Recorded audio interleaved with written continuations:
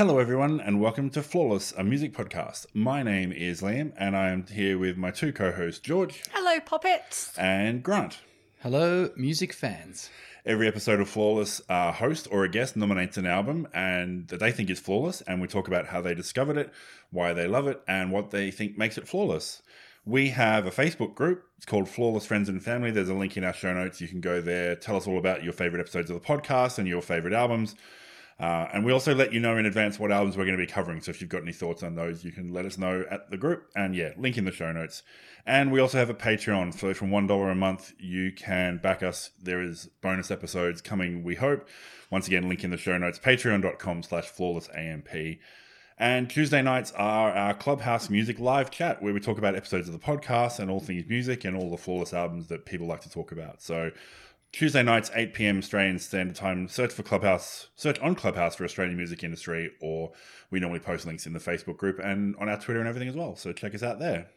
We're just all over it, aren't we? We are trying to be all over it to get to as many people as we can to keep the conversation going. So today is a very special episode. It is, isn't it? Oh, I'm excited. It is very exciting. Wow. Because for the first time, we have an international guest who is not actually in the room with us. So we've had guests from overseas before, but this is the first time that they've actually been overseas while we're recording. Would you like to introduce yourself? My name is Ian Johnson. I am from the United States. Specifically, I am from Kansas City, Missouri, so smack dab right there in the middle, surrounded by a whole lot of nothing. And I am an audio engineer. I am a lifelong musician. I played music with a folk punk band called Slow Motion Commotion, and I'm currently working on a solo project called The Last Innkeeper. I'm also a podcaster myself. I am one third of the show Shitty Mashups. We are a music podcast for people who hate music. We like to say. Each week, my friend Shane, who's going to come up a lot in this episode, gives me and our other friend Ryan a challenge to mash two songs together. Last week, as when we're recording this, our last challenge was to take a song that was made specifically for a movie. So I did I had 9 to 5 and Power of Love and Eye of the Tiger, a whole bunch of them just smashed together. Oh, yes. But we're doing all of this from the music research facility in the center of the earth, and each week the winner gets bragging rights, and then the loser is ejected into the cold, inky blackness of space. It is a very fun, silly show. High stakes. Yeah, it's hard. Very high high stakes. stakes. That's how we play here. Oh, cool. When one of us gets a flawless, we definitely brag to the others. Twist the dagger. Don't we? Yep, that's the game that we play. I wouldn't know. Because I haven't had one, so I don't actually know what you guys are talking about. Cool. So, did you want to let us know what album you are nominating today? Yes, I am nominating the third and final album from the Toms River, New Jersey-based band River City Extension, entitled Deliverance.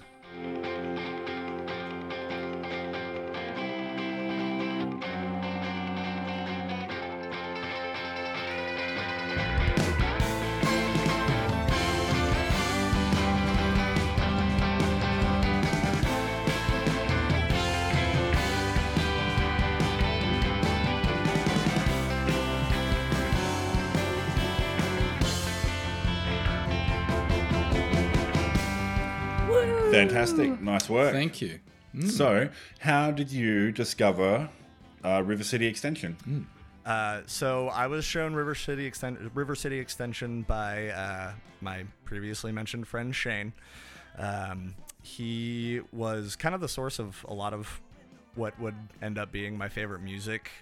He was very active on a lot of different music forums online, and was just somebody that voraciously consumed new music, and just would show me anything that he thought I would like. And it was probably around, like, I want to say 2011 or 2012, and he was like, hey, I got something to show you. You need to listen to this. And he showed me the song Our New Intelligence off of their first album, The Unmistakable Man, which is an incredible song, and I was just instantly obsessed with it and listened to it constantly, and then started listening to the whole album and fell in love with every single song on it, and just, I don't know, it just activated something in me, and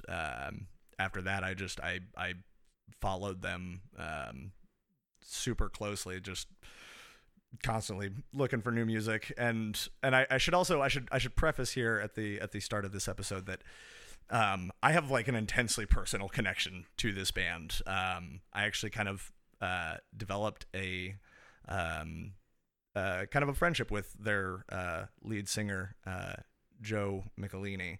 I sent them a message after a while because their music just meant so much to me, and I sent them an email outlining all of that, and they responded, and then we got to talking on Twitter, and then went and saw them multiple times live while they were touring, and put them up at my cousin's place a couple of times when they were in Columbia, Missouri. And So this episode, you know, like our opinion is going to be interlinked for you on a personal level, Yes. and not just based on the fact that you love the music. So there's no pressure. it is No pressure. Yeah, no pressure. I think this is the first time someone's nominated an album by someone that they actually knew. Like, it's usually Personally, there's that bit of a disconnect. yeah. Yeah, well, I never met Nick Drake, did I? No. So, So you said that you fell in love with that like right from the start. What made you pick this album over one of the There other we couple go. that you could have nominated? So they had 3 albums total. Their first was The Unmistakable Man. The second is Don't Let the Sun Go Down on Your Anger. And the one we are talking about today is their third, Deliverance. I would say that Deliverance and The Unmistakable Man are kind of tied in my head. I still really love Don't Let the Sun Go Down on Your Anger, but it is kind of the middle child a little bit for me. And I picked Deliverance because I think I wanted to talk a little. I think for me, it's sort of the context of it being their final album. It's kind of the last step in their evolution a little bit. You know, if you look at it as like a trilogy of albums, which I don't think it was intended that way. You know, they called it quits after this album kind of went through its release cycle. And I don't think that it was intended necessarily to be their last album, but it does sort of make it the last chapter.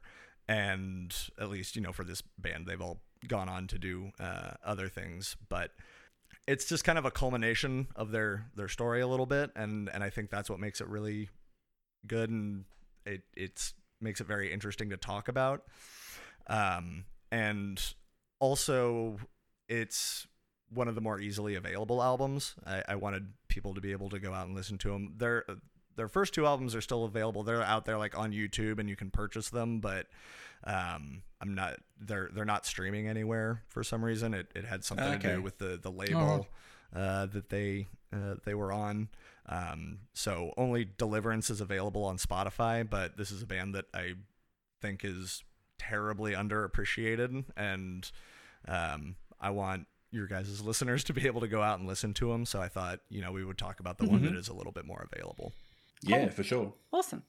George, Hello. have you ever heard of River City Extension before it was nominated? I had not, and it's one of those moments where I get really, really pissy at myself, where I go, I've not heard this before, but this is definitely in my wheelhouse, because not only have they supported bands that I was obsessed with, like Brand New, the Get Up Kids, Max Famous from Say Anything, Kevin Devine and Alkaline Trio. They also released a split 7-inch with Kevin Devine in 2011, who's somebody that I've seen lots and lots of times. So I feel like I've been on the outskirts of this band, and yet I never heard them, and so I'm very annoyed that I'd never heard the band before, and I'd never heard the album before, but I am a better person for it. Cool. Grant. How succinct. Hey, George. Well, haven't we become more refined? Come on, Liam, ask the question. There you go. had. Have you ever heard of River City Extension before? The question followed on. I assumed you would just go with it. Yeah, look, and we go. No, of course not. Well, forgive me. No, I hadn't. But I suppose I'm a lot kinder / gentler on myself than George, because I fall back to the whole I'm from Africa, and late 2009, 10, 11-ish. Wasn't necessarily at the peak of my powers, so to speak. Well, this is 2015. Yeah, but even that's the earlier stuff. Sorry, when I suppose when you fell in love with it there, Ian, or discovering them.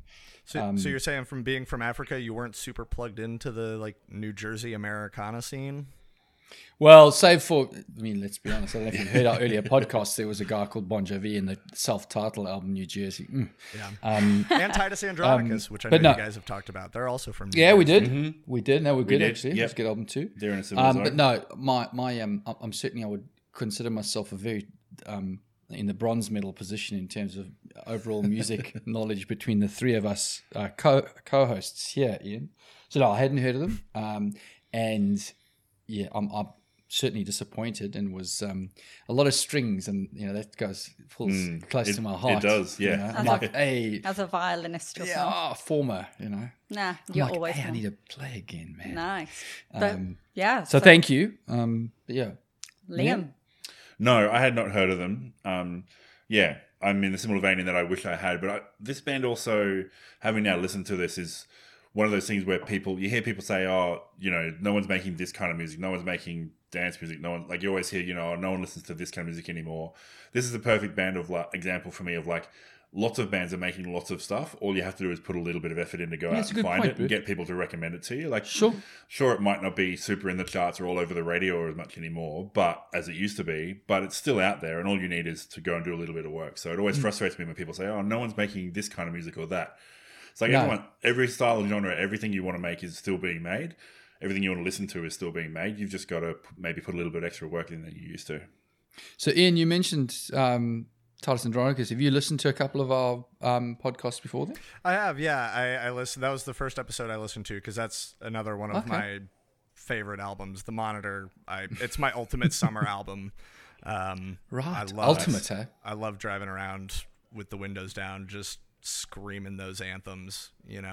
It's a great album. Cool. And I listened to your the Jeff Buckley Grace episode, because that's another great album. I was robbed. Yeah, I was with you, George. Heathens. But I've been jumping around through some of the albums that I'm more familiar with. Sure. Yeah. There's a lot that I have not given the time that they deserve, but I want to check out. So. No, I appreciate you. So you mentioned that this album probably not, all the bands probably not as well known. I when I was doing my research, I did find it hard to find information about the album, specifically who actually played on it, because there's no Wikipedia entry for it, and the Discogs entry doesn't have that information. But Ian, you might know if you got that connection to the band. Yeah. Who were the actual musicians that played on the album? So I found reference that there was around 8 people in the band at any one time. I've seen that, yeah. And there was 15 past members that I saw. But that's usually we're able to say this person played the violin or this person played the drums and all that kind of stuff. And it was nearly impossible. So at this point, when they were releasing Deliverance, do you know who was in the band? Yeah, so as you said, they had a big lineup at times. When they released their second album, they had 8 members, as you said. But after that album and the tour, a lot of people dropped out, just due to different reasons. And it ultimately, this album was mostly written just by 3 of kind of the core members. Joe Michelini, who's always been the kind of the core of the project, and they've actually said that this was one of their more collaborative albums. Joe primarily wrote most of the songs for their first 2 albums. They would all work together on it, but he was always kind of the driving force. And this one, I was reading some interviews from them just to get myself familiar with everything about it. And this was more of a collaborative effort. But so this album was basically, it was Joe, John Muccino, I hope I'm saying his name right, who's just an incredible composer and guitar player, and then Patrick O'Brien, who is their keys player.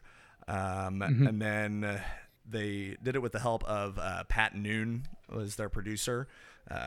He'd produced all of their albums, but they recorded it up at a ski lodge in the Poconos that like a family friend or something like that owned, and it was in the middle of April, so it was kind of deserted, and just sort of went up there. And then they brought in a few people, a few friends to play different parts, but at the time of the writing of the album, specifically, it was mostly the three of them. I have the full list here of who else happened. I know they had Rachel Gowell played the cello. They brought in a full string quartet, actually, which all the string stuff was composed by John Muccino. He composed all of that, and they brought in the quartet. And then I'm not sure from the recording to their touring how that lineup changed. I know the last couple times that I saw them live, it was about 5 or 6 people total. So, but I don't know necessarily at that point who was considered a core member of the, or a core member versus just like a player, touring guest. But yeah. So when this album opened, like I had it on in the background. Just like I usually just have stuff on in the background, like the first time I listened to it. Yeah. And it felt like, and this is my interpretation on the first song, Something's Gotta Give, was where with those strings, piano, the woos, and Joe's singing just made it feel like Polyphonic Spree had an affair with Bruce Springsteen, and this is what came out. And I thought it was one of the funnest kind of intros to an album. It was really, really fun. So that was my interpretation. Yeah. So apologies if that upsets people from Jersey. They're definitely they defy genre, not in that they don't sound like anybody else, but more like that they've taken parts of lots of different genres. Sure. I have something written down in my notes that they kind of defy classification. Like they started as kind of, their first album came out in 2010, and it was very much kind of a very folk influenced, and I think it kind of was part of the sort of folk pop fad of that time, like when Mumford and Sons and Lumineers and all that were getting big, and so they got a lot of people from that. But then as they progressed, like their second album, Don't Let the Sun Go Down on Your Anger, is a lot more like just kind of singer-songwriter focused, and then this album is just, it's so weird because it's like it still has that kind of Americana folk bass, but it's also very jazzy, and it's also got like some like surf rock elements in it, and it's just it absolutely does not conform to any single genre, and that's something I love about it. Nice. Do you think that it was just thinking out loud, that it was to the album's detriment, that it's not easy to define it? Oh, so it means that it didn't get into Billboard and stuff like that, you mean? Yeah. I do actually. I that's something that I wrote in my notes, that the second album got a lot of critical praise, but it didn't really connect, I think, with a wider audience. I think they kind of lost some people because it didn't have that sort of same folk pop sound as the first album, and people were so into that. And so then when the second album was a little bit more muted, I think there was a little bit of a drop off, and that was something that I think factored kind of heavily into what they were doing on this record a little bit, because I think they were sort of grappling with that, and I think it's not to the detriment of the record in terms of the quality of the product that is produced, because I think it's perfect. I think that it does make it harder, because when you do want to kind of break into that sort of mainstream thing and get radio play and whatever, it's easier when you can fit into a nice little neat box. And Correct. This doesn't. It doesn't fit into any single neat box, but it's also doesn't get pigeonholed. Yeah, but it's not like it's so like weird or out there, or that it could be considered like experimental or like niche.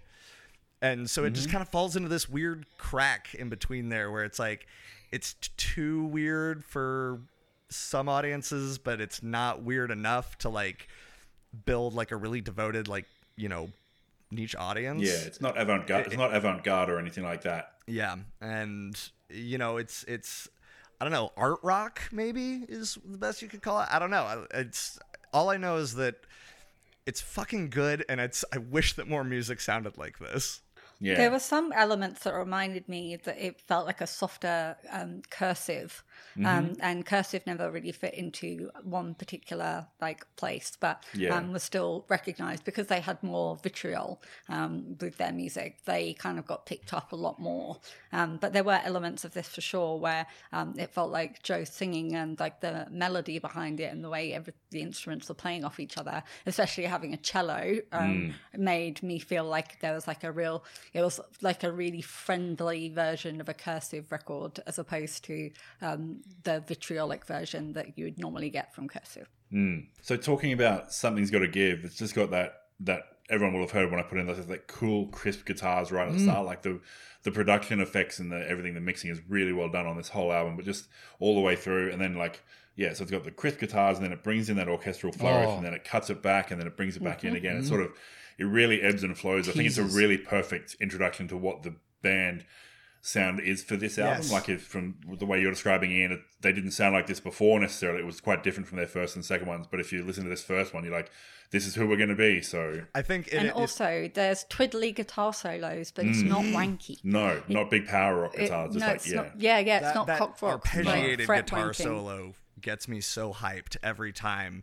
It's just like it's up and down, and it's like it's unlike any guitar solo I feel like I've ever heard, and I love it so much. And I love the way that this song also just cuts off at the end as well. Yeah. It just It's stops. like the full band, and then just stops. And then you're like, oh, new song. One of the things I love about this album is the push and pull of it. It knows when to go it knows when to go hard and like they use dissonance in such an interesting way, which I think is where like that very kind of like heavy sort of jazz influence comes in. And you know, there are times where it's just like it's very like sonically dense. There's a lot going on, and there's just like this noise, but then they know to like pull back from that, right? Like they don't keep beating you up with it, and then they'll sort of pull back and let you kind of rest in something simpler for a minute. Like even just going from Something's Gotta Give into Man of Conviction, you know, it's this big discordant, you know, guitars kind of breaking down, and then this hard stop, and then just this, you know, kind of smooth intro into Soft, Man of Conviction. It's so good. Sonically dense, bud. Yeah. I don't think I've ever heard that before. Yeah. So, thank you, and I think it's a good description. And it's, that's really, when the guitars come in, it's really jazzy. And there's the ooh kind of harmonies over that surfy guitar with another solo. But again, it's not confronting, it fits. And it has, so lyrically, like I generally write lyrics for a few tracks when I'm listening to an album, but here I was writing lyrics down for like every single track because the lyrical content was so beautiful. And in Man of Conviction, I really liked it when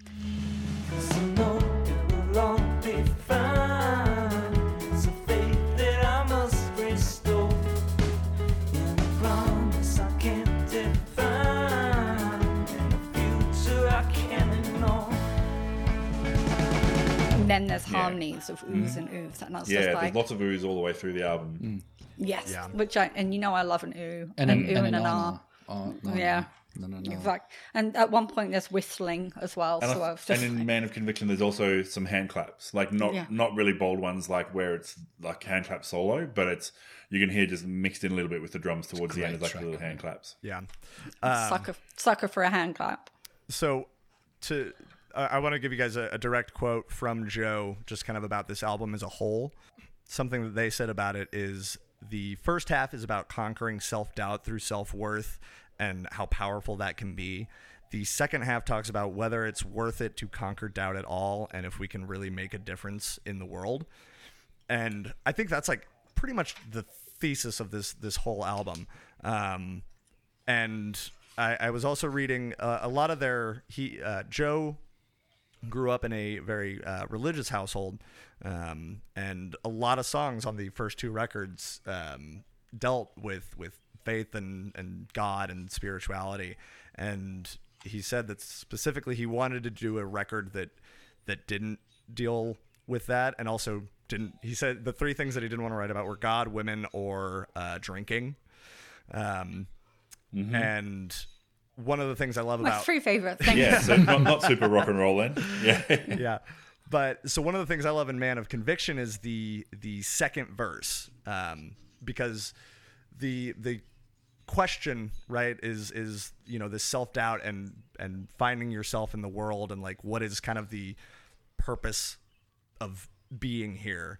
And I think that one of the answers that is often given to that sort of question in music is, love, which, don't get me wrong, I love love, but there's a lot of love songs. And so I love the second verse in Man of Conviction where he says, there's a man of conviction who takes every position. He's the latest edition that we can find. And he says, love is the answer. And they clap till their hands hurt, but love isn't on their minds. So I love that the album is posing this question of like, what are we doing here? And in the second song, he's pretty much saying it's like, okay, it's not love. Let's just take that off the table. Like, love is great, but that's not what we're talking about right now. And I don't know. I adore that. Yeah. You and I, Ian, are lyric buddies, which is what we call it when we write down the exact same lyrics, because I had those exact phrases written down on mine as well. Heck yes. And that's like that same thing for me as being raised Catholic and then moving away from the church is like, it's not too often, it's not about love and it's not about the things that it should be about. It's about something else. Yeah. Catholicism or the church, you mean say? A lot of people's expression and the way they exercise their religion is not about that. Not what it should be about. Mm-hmm. Cool. So we probably won't have time to go through all the songs. Grant, did you have anything with your double tick?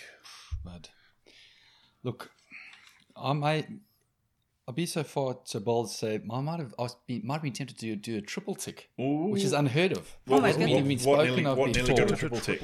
Oh yeah, look.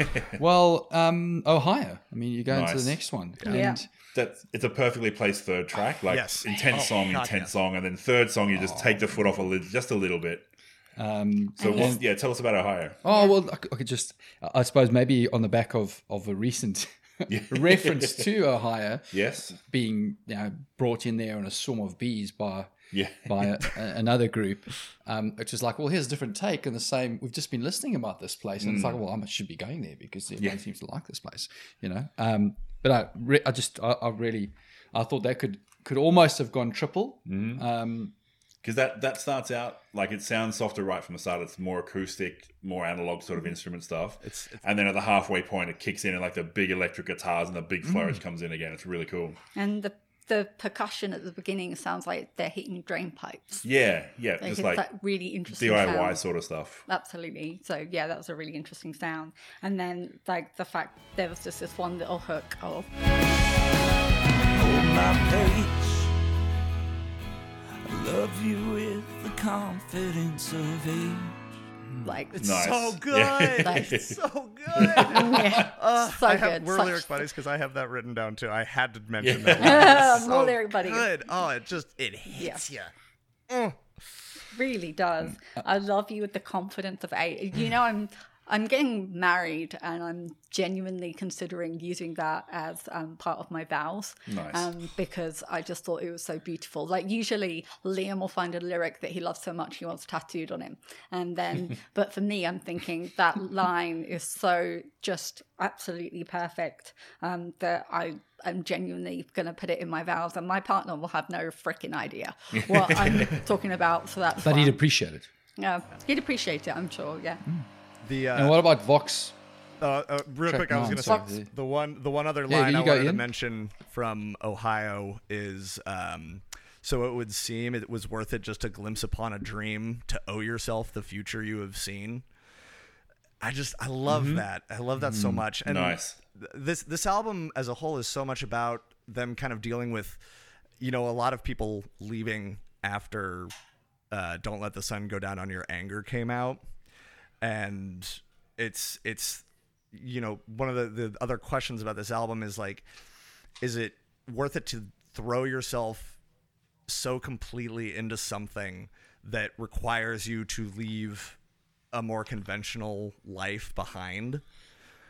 And it's like that is one of the running themes of this whole album. And I don't know, this just connected with me so much at this time in my life. And Why do you think, particularly in this time of your life, bud? in this time of my life, so the reason I'm an audio engineer is because of this band.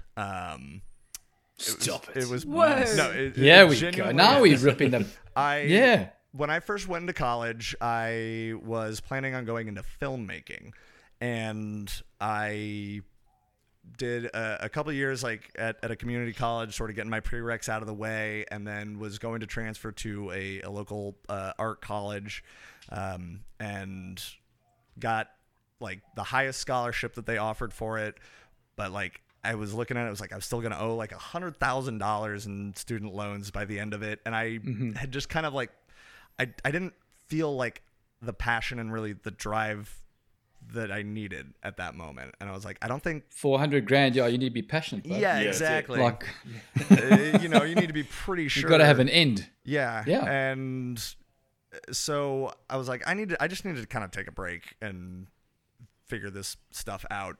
And I just started working for a while, and it was the technically third time that I saw them live. So me and Technically? yeah, so me and my friend, the first time I saw him was a week after my 21st birthday. Right, it was either right before or after they'd put out their second album, and then it was maybe a year or two later, and they were on tour, and me and my buddy Shane, they were playing in St. Louis and Columbia, Missouri, which are Columbia is basically right between Kansas City and St. Louis. So me and Shane drove to St. Louis, saw him there, and then drove to Columbia the next night and saw him there. And then they needed a place to crash after their show in Columbia. And actually, I had reached out because I'd seen them on Twitter beforehand. They'd been posting a lot of, in their stops of like, hey, if you're in the city that we're in right now and you have a place we could, crash for the night, let us know. And so I'd sent them out an email that was just like, because this was after I'd kind of sent that initial email to them and sort of made contact and talked with them on Twitter and everything. So we had a little bit of a relationship at this point. And I was like, hey, if you guys need a place in Columbia, like, let us know. And they were like, oh, actually, we've already got Columbia sorted, but thanks. And I was like, well. And then the morning that we woke up to drive to St. Louis, they were like, hey, actually, we do need a place to stay in Columbia. And so it was so exciting. It was a surreal. It is one of the best nights of my life, honestly, because I was hanging out with my favorite band that I loved at my cousin's place, like playing video games, drinking beers, like chatting, like watching the lead singer of my favorite band, who has written some of the most amazing songs that I think I've ever heard, sitting there playing my guitar. And it was what a nice cousin, though. Yeah. It's not even on your own back. It's on it's your cousin who's put him up. He's It's a really good guy. cool, right? But anyway, as I was watching that, I realized it was like music was the thing that I had a passion for. It's like, this is what I've been doing. Like, I've been doing music my whole life. A defining moment. And I just kind of had this sort of aha moment. And then from there, I was like, oh, well, getting a degree in audio engineering, that allows me to work with music. That seems like, kind of a stable career, as opposed to, maybe throwing myself full force into just being a musician. I was like, this seems like a smart move that will help me make my music, but also be a skill that I can use to fall back on, if I don't become super duper famous, which I have not yet. Yet, That's I like it. lovely. Still coming. But That's really There's still cute. time. There's still Oh, there time is- for yeah, you to yeah. become Oh, yeah. super duper. yeah, absolutely. So if when I do, I'm sure that if this podcast blows up because everybody's coming back to listen to this episode, you guys can say you knew me when. That's right, man. Yeah. Yeah. We're not Yeah. getting famous, so if you could get famous for us, that would be. Yeah, much just don't forget about the appreciated. little people, bud. Don't forget about us. No, absolutely not. But George, any songs you wanted to think about, talk about, bring to the fore? Oh, well, All of them. Well, yeah, pretty much all of them. But there was there is a long lyric in White Blackmail. We have to talk about White Blackmail. That's surfy warm guitars, driving low drums, piano chords that lift with urgency, and then it had that kind of real Jersey sound. That dirty guitar soloing, and then that clean guitar soloing and stuff, and like mixture was awesome. But like that whole outro of And when the curtain finally falls, it won't bother me at all. I bet my world to let you in.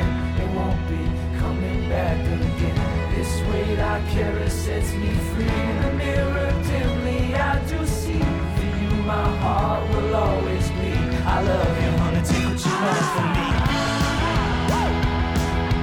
Nice. with some I got the first half of that written down. yeah. Well, it was just half lyric buddies. half lyric buddies. Yeah, it was just I didn't know where to stop, and if you can't see my page, but I was like writing lot. and writing and writing yeah. because there was just so much. So that's a really impactful track for sure. There's definitely they've definitely taken some inspiration from Springsteen at various Yes, points. definitely. I thought this was one of the most Springsteen in the delivery of the vocals. I was like, I could just see him, Springsteen, up on stage singing this song in this sort of tone and everything. It was really cool. In some tight blue jeans. Yeah, absolutely. So the first thing I gotta ask, if you guys noticed in White Blackmail, if you didn't catch it, next time you listen to this album, you have to listen for it. So after the guitar solo, it starts before it gets into the whole lyric that George just quoted. It actually, the music does like a reprise of like all of the musical themes in the album so far. I actually have, because I reached out when I didn't catch it till like my third listen through of the album, and I immediately like sent them an email and I was like, wait, did I hear like this in White Blackmail? And they sent me like the sheet music that they actually had, like the instrumentation, and it basically, it goes through, it plays a line from Ohio. There's like a little bit of the kind of surf guitar solo from Something's Gotta Give. It's got a line from Indian Summer and I Wouldn't Worry. Like it plays through like a bunch of the melodies that have come prior, and it's just amazing. White Blackmail is honestly, to me, it is the climax of the album.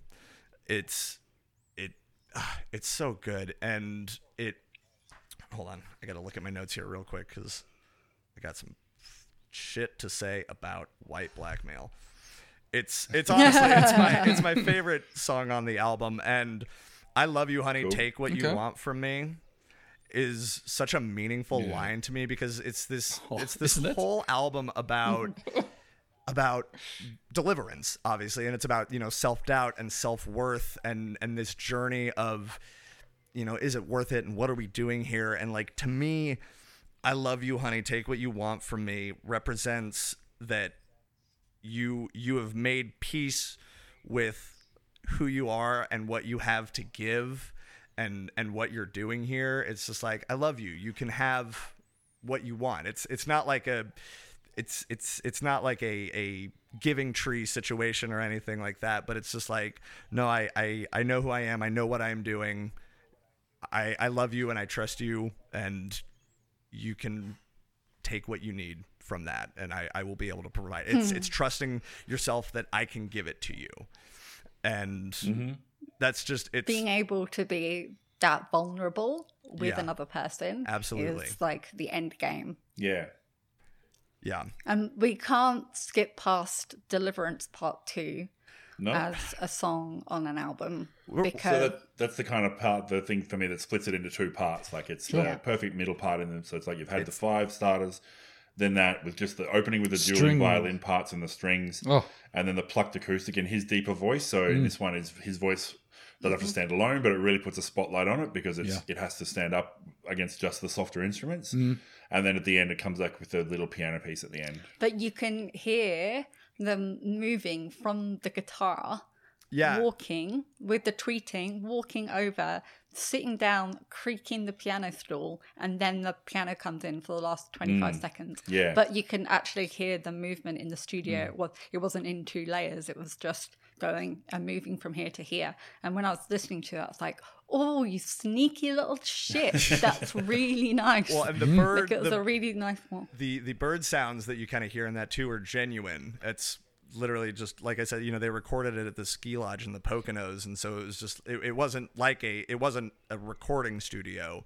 It was kind of this just improvised open space, and that's what they actually that was the sounds that were actually happening.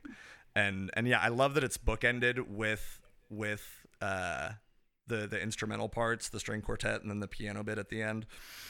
And this, like I think I might have said this earlier, but like this is where he presents the thesis of the album, right? Like I could read the entire lyrics to it. Like I can't just pick one lyric from this to read, but I think what I love about this band and this album specifically is that I think that we all experience these fleeting moments of profoundness.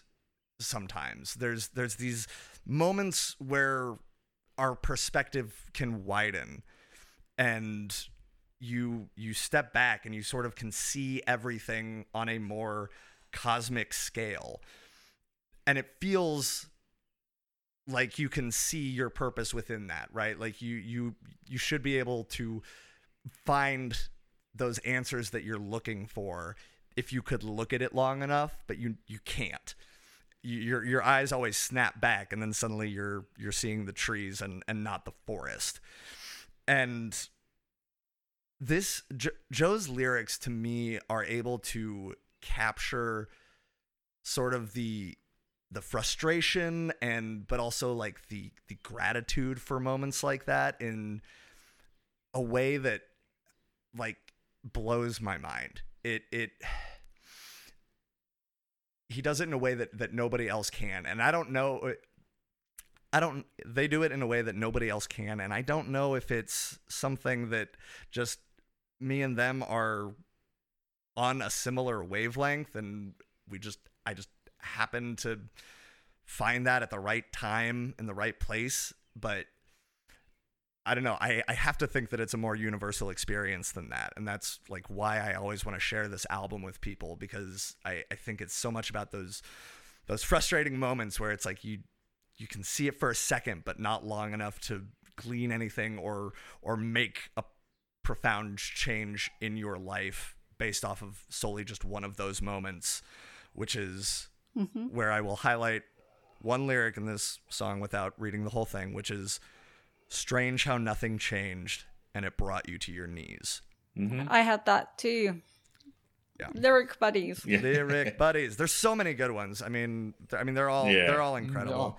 Yeah, I wrote too much down. I wrote too many notes. This is a 4-hour recording session, right? I'm Not gonna keep going quite. because I will talk about this album for that long. I have so many notes that I haven't even touched on. Liam, did you have songs that you wanted to touch on? So my favorite one that we haven't touched on yet is Indian Summer, Yes. which I think, because I can't remember if I mentioned it already, but the other band that these guys bring to mind is a bit of an Arcade Fire element to it, like taking, I guess, what would almost be regular rock parts and then mixing them in a different way. And I think this one is very Arcade Fire, so it's like it's quite barreling and propulsive, and then there's this awesome bit right before the bridge, and then it cuts away to just like the piano, but it's not being bashed, but it's like it's being, you can feel it being hit a lot harder than it was. Like it's not a smooth rolling melody. It's like dum dum dum dum, and then in the back half, it somehow even like picks up the intensity, and it's like this wailing cacophony, and he's yelling and screaming. Sorry, they're yelling and screaming, and it's just really cool song. And there's those moments where they're singing "All I Want to Do Is You," and then Yeah, it drops and it just stops. That's like that the was push just- and pull that I was talking about earlier. I think, Mm. especially Yeah, in that definitely. song, it really comes through. And on that one, I had like loads of lyrics, but there was just in particular. If you wanna stay, you should probably stay, but you never take the risk. And I thought that was just like Yeah. that's that push and pull in a relationship with somebody too. Like I really enjoyed. Yeah, Cool. and see, I don't see that song as necessarily about relationships like in a romantic sense. Like I said, I think this is, so much of it is about kind of struggling with the people that were sort of coming and going from this project, and it's sort of it's not a condemnation of the people that left in any way, but it's just like my heart is fully in this thing, and like either yours is or it isn't, but that's up to you. And if it isn't, then maybe you got to move on, and that's okay. Because Yeah. they even sing, but is there love in your heart? Is there there truth in your your art? art? And that was a real like cursive lyric for me. Yeah. Like, Yeah. for sure. So yeah, it's a really beautiful song. I'm going to try and make this quick because I know we're already running a little long, but a quick story about that line in particular, because that's another thing that I feel like I had in that same time when I went to St. Louis and Columbia, after the St. Louis show, me and Shane were chatting with Joe, and this was when me and Shane were my previously mentioned folk punk band Slow Motion Commotion. We were just kind of talking to them about songwriting and their philosophy on it, and they said, if you're writing anything, if it's not genuine and true to yourself, then it's not worth writing. And that is something that has shaped everything that I have ever created since then. And seeing that here years later when they put out this album, and knowing that they still believe that, and seeing how much of themselves they really poured into this record, gives me a lot of assurance that that is a good tenet to keep following.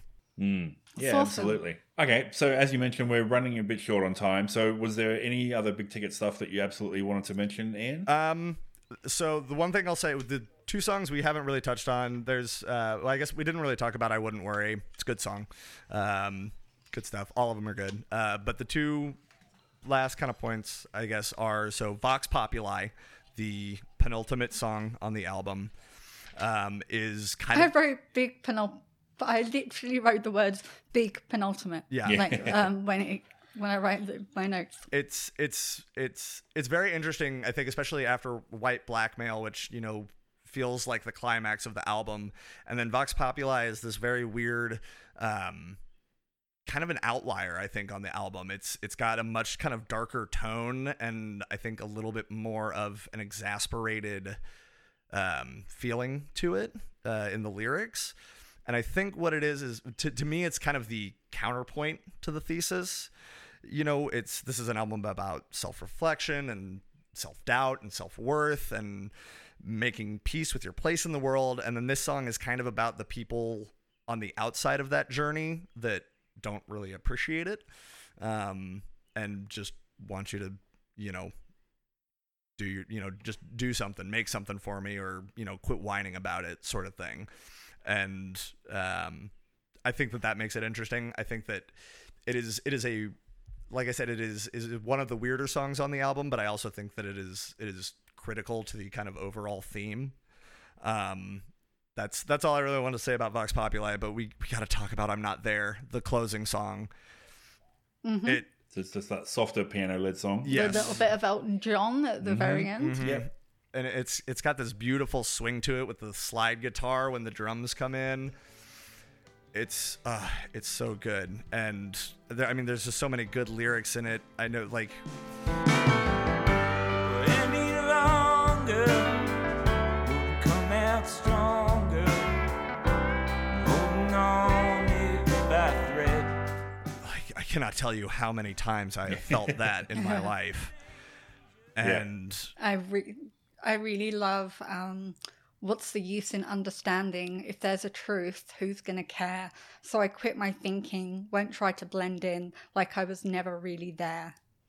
Yeah. So I this literally is why just got I thought, goosebumps just from hearing you, like, just hearing it read aloud. It still gives me goosebumps. That the end of that will well, I make me think it's a cry. really good journey because we start the album with Something's Gotta Give, which is this big positive number, and it's like really like out there. And when you talk about it being in two halves, finishing on I'm Not There, and that introspection is really beautiful because it's there felt like there was a realism to the journey.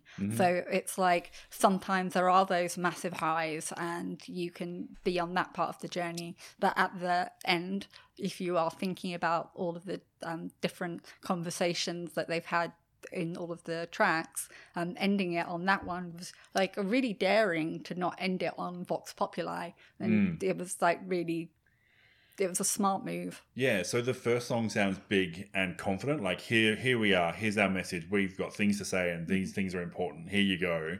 And then the last one is like, they're just as lost as everybody else. Like, they don't have all the answers. They've gone. It's almost like if they wrote this one last, it's almost like they got through the whole album, like hoping that by the end they'd have the answer. And they've gotten to the end and they're like, and I still don't have the... Yeah, it might actually be worse than when I started. I don't have the answers. And I don't know how to get where I'm going. Like, There's a lot of reads on the end of the album, and I view it hopefully. Like, to me it makes it is a positive note.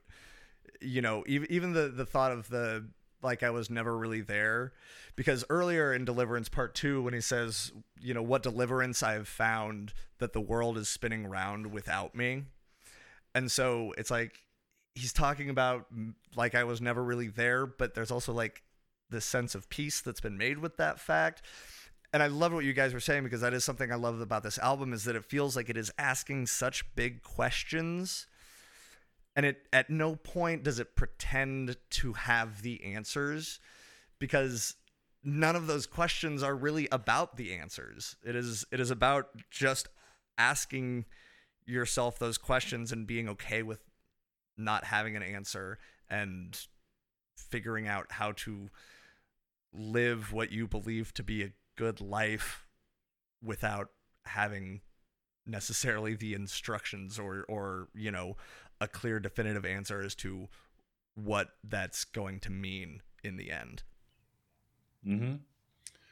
Cool. So I think we're up to final pitch time. Ian, would you like to give us... You've given us so many awesome words so far. Would you like to give us a big summary of all your feelings about this album? Yeah.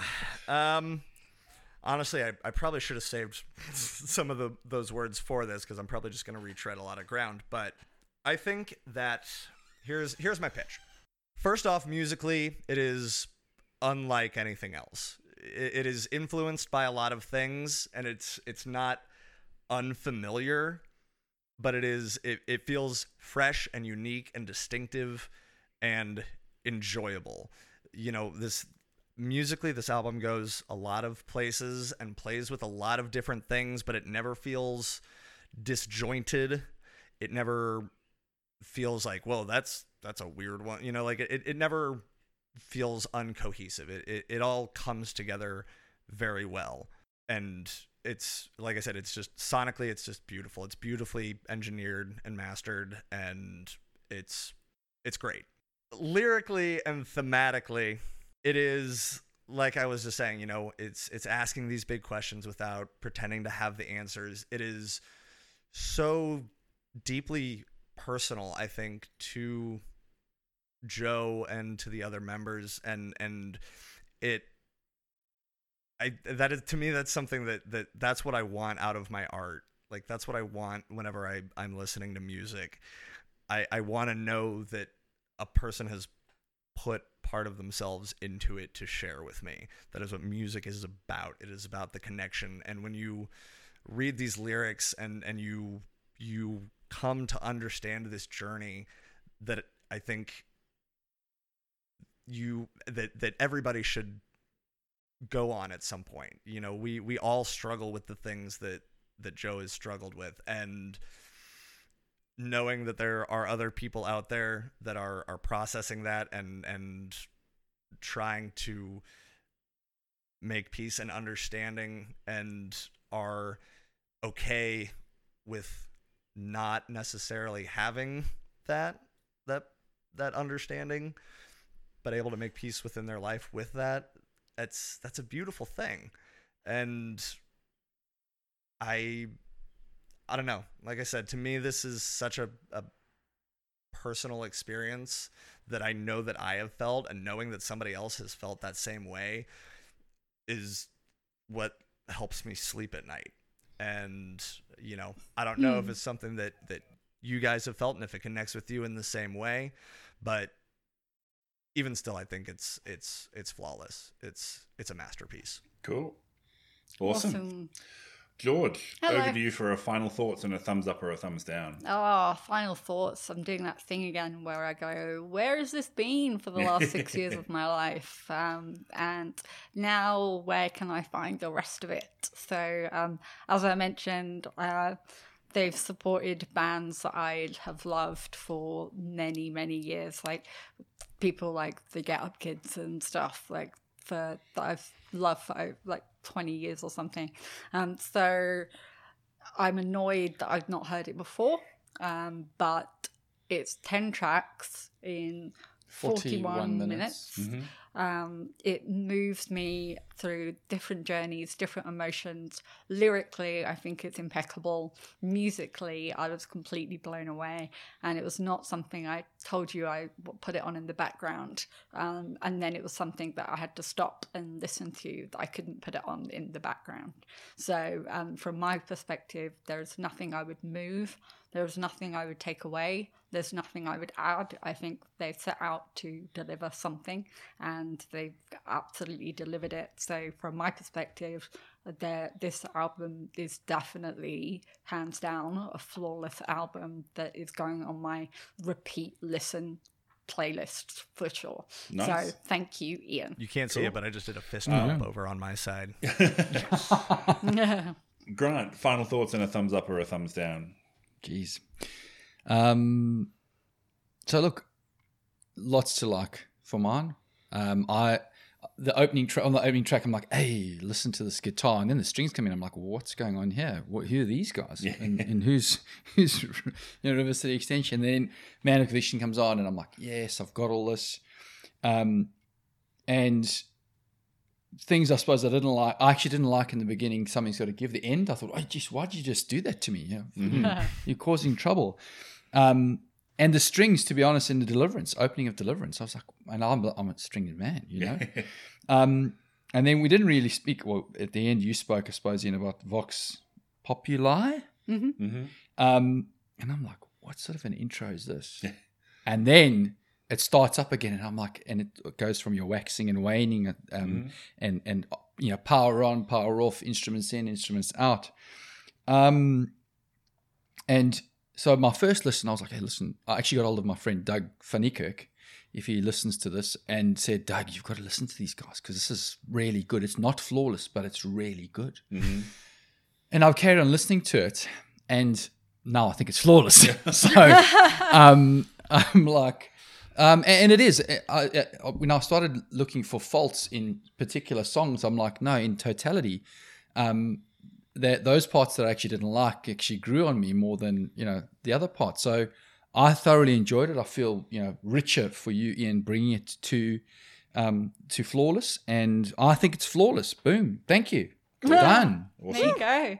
And then over to Mr. Liam. To Liam. Oh, yeah, you go, but Granddaddy. Right. Yeah, so it's never heard of them before. The pastiche of genres is really interesting. So it's like part country, part Springsteen, like populist rock, part like these Arcade Fire barrelers, part like soul and bluesy and surf rock and all that sort of stuff. I think the lyrics are great. The songwriting is really well done. Everything sort of like they're really good at all the different parts. So there's lots of really good guitar parts, lots of really good orchestral parts. The thing where it fell down for me was sometimes it felt like they had all these people who played all these instruments, and they had to force every instrument to appear in a song. Okay. So there were some parts where it was like it would get to a point of the song, and I'd feel like, oh, okay, so the song's probably over now, or it's just going to continue on. And then they'd bring in a whole new part, like it might be the orchestral thing, or it might be a surf rock part. So it felt like, and then so on Deliverance Part 2, where you so it's got the orchestral part at the front and then the acoustic guitar, and then you said it's got the piano and you hear them going over the piano.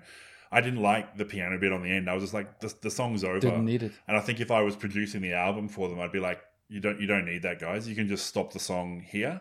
So it's not that it's a bad part, but I just think too many of the songs felt like they had too many parts, and there was just so much going on all the time that I felt like they groaned. I think my phrase obviously like they groaned under the weight of it a little bit. Like sometimes they just wanted to show us, here's all these things we can do with all these different instruments so often. So the opening one, I was like, oh, that's a big epic part with like a big opening song with 8 different parts, and it's going to be, that's going to be the big thing. And maybe they'll do another one like that at the end. And then in the end, they were all like that. They were all big things that had lots of stuff to do. And I felt that I struggled with that. I think I would have liked it. Like it's an amazing album. It absolutely is fantastic, but I just feel like just needed a little bit of a trim on it, and so that's why I couldn't give it flawless. Unfortunately, I'm booking. So you I'm were booking a close flight in. to Australia Jeez, to bud. come fight you. yeah, that's You won't be the only 2 out one. of 3, These two want to fight me sometimes. Yeah. But it was definitely an amazing album. We It want is. to thank you very much for nominating it. Yeah, thank you guys for giving me a platform to come talk about it. All good. Cool. And thank you, everyone, for listening. We have social media, all the social media, Facebook, Twitter, Instagram. We are Flawless AMP on all of those, so check us out. Give us a rating. Every little bit helps us find music lovers just like you. And, of course, as we said at the start, we have Patreon, so patreon.com/flawlessamp. Check us out there. If you can back us, that would be amazing. Other than that, thanks again for listening, and we'll see you next time. Quit my thinking, gonna try to blend in like I was never really there.